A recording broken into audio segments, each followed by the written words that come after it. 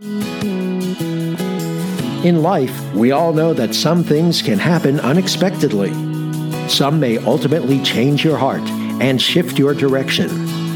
This is a journey of love, and how the Holy Spirit did exactly that. This story will walk through the 24 months of an incredible soul-felt journey with God, Jesus, and the Holy Spirit. You will share in many events that could be considered spirit-led or miracles.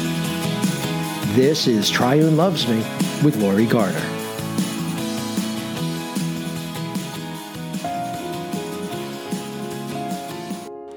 Hi everyone and welcome back. I'm so happy that you could join me again today.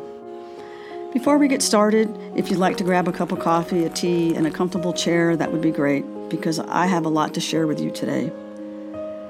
The last episode ended at a photo shoot in South Florida, and at that time I mentioned I might be moving to Tennessee.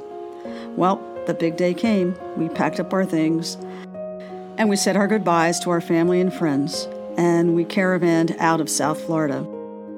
We did make 3 stops. We made the stop in Disney World that everybody must do before they leave.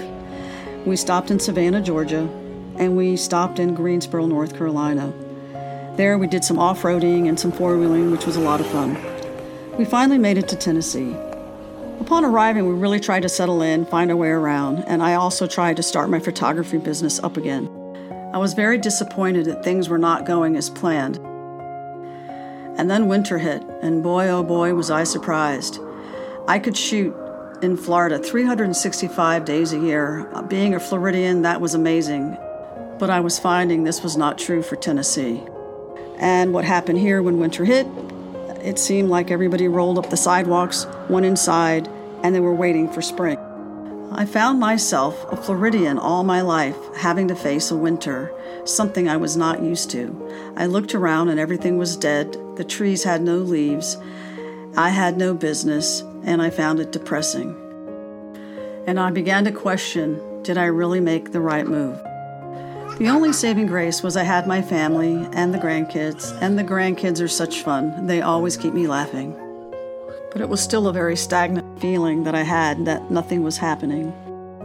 As we tried to weather winter, I figured that in spring things would start happening. So finally we start seeing flowers blooming, trees are blooming, things are coming back to life, and people are moving around. It was just a typical Tennessee spring day. On that day, I received a phone call, and I had a very familiar voice said, "Hi, it's me. Guess what? I'm in Nashville. Would you like to meet for lunch?" I said, "Sure." And we agreed to meet at a quaint coffee shop by the name of Frothy Monkey located in Franklin, Tennessee. I arrived early and found an outside table. She had called me and told me she was running a few minutes late. But as she arrived, I noticed she was very comfortably dressed, very casual, with her hair on a high ponytail on the top of her head. We hugged and quickly sat down. We shared light and airy conversation, but as the afternoon progressed, we shared more in depth about ourselves.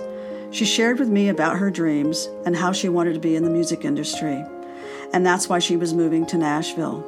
She shared with me that she has parents back home that always back her up in anything she would like to do. And then as our lunch came to a close, she said, "I have to ask you a question." And I said, What is it?" And she says, "What do you think? Do you think I should move to Nashville?" I actually was surprised about this question because that's life-altering information. So I thought about it a minute and I said, "You're about my daughter's age, so I can tell you what I would tell my daughter." And I said, "If you have your parents back home backing you up, I would advise you to chase your dreams. Because when you become my age, you don't want to look back and have regrets." The lunch was over. We walked each other to the car. She gave me a hug, and she reached in her car and gave me a CD of her music. I got in my car, I put the CD in the player, and I listened to the album on the way home. It was a lovely jazz album, and I enjoyed it. And then the afternoon was over. A few months had passed when all of a sudden I received a call from that same friendly voice announcing, "Guess what? I made it to Nashville. I moved here." And at that time, she also invited me to come see her perform at a place called the Whiskey Room in a writer's round. I really didn't know at the time what a writer's round even was. I felt somewhat obligated, being I had given her that advice to move here, and I wanted to support her in what she was doing. I arrived at the venue. She greeted me and introduced me to some of her friends. I sat at the table with them, and as I did, the lights dimmed and the show started. The venue had 4 stools and 4 mics with a red velvet curtain as a backdrop on the stage.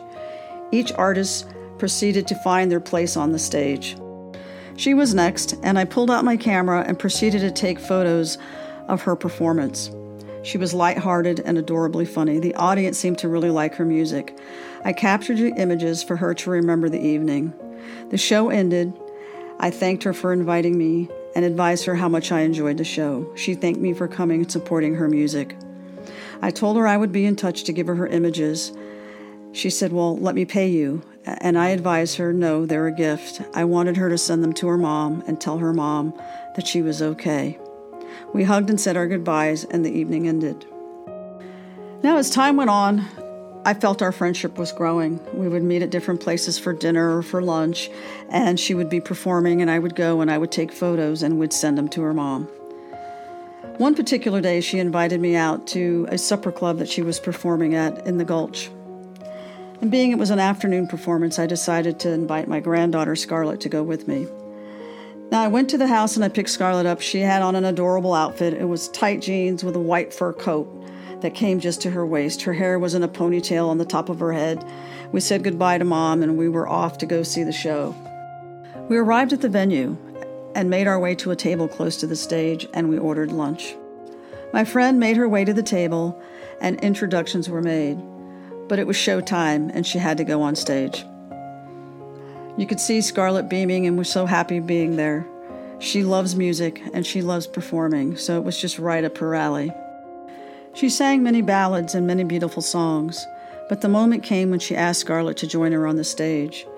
They sat at the end of the stage together with her arm wrapped around her shoulder, and they sang Somewhere Over the Rainbow. What a classic song, and what a beautiful moment to end the afternoon. It's one that a little girl will always remember. It was approximately about this time in my journey where I felt I had a rekindled love of music. My friend would send me her music. She would send me unpublished tracks, and I would listen, and I would play them in the car, and the children loved them, and they would sing along. They got to know a lot of the lyrics of her songs. Roll it forward about 3 weeks, and I had the grandbabies at the house, and I was taking them to school that morning. And my friend sent me an unpublished track of her song. And as I started to listen to the song, I started to cry. It brought memories back of my sister, who I had lost to cancer a few years prior. When the 2 girls saw me crying, they came to me and asked me, "Why are you crying?" And I said, "I don't know. This song is just touching my soul." And then I touched Scarlett on the chest and I told her, "Baby, if you ever write music, you have to write it like this because you want to touch people's soul." I let them listen to a few bars of the song, and I said, "Okay, let's go. Let's get in the car. Let's go to school." Got in the car, everybody buckled in, and I put the song on, and Stella, the 3-year-old, says to her brother, "Tristan, listen to this song. It's about a boy and girl in heaven." Now, nowhere in the song did it say boy, nowhere did it say girl, and nowhere did it say heaven. So it actually blew my mind, because that's where my mind was when I listened to the song. Dropped them off at school. I pick up the phone and I call my friend. And I said, "Wow, this song moved my soul today. And this is what my grandbaby said about it." And she goes, "Oh my." I go, "What?" And she said, "It's not about a boy, it's not about a girl, and it's not about heaven. It's about my friend who I lost in a car accident a few years ago." And it blew our minds. Looking back to that moment made me wonder, when God is moving in our lives, do we recognize it's Him? Or do we just dismiss it? Does it leave us wondering, how did this happen? Is this just a coincidence? Why did that song take me there? This particular moment in time marked the beginning of the spirituality that's about to unfold in my life, so please do come back and share these moments with me.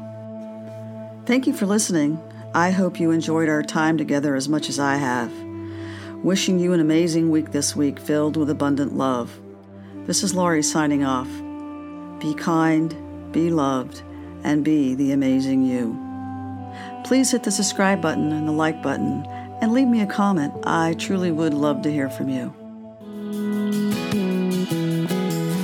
This has been Triune Loves Me with Laurie Garner.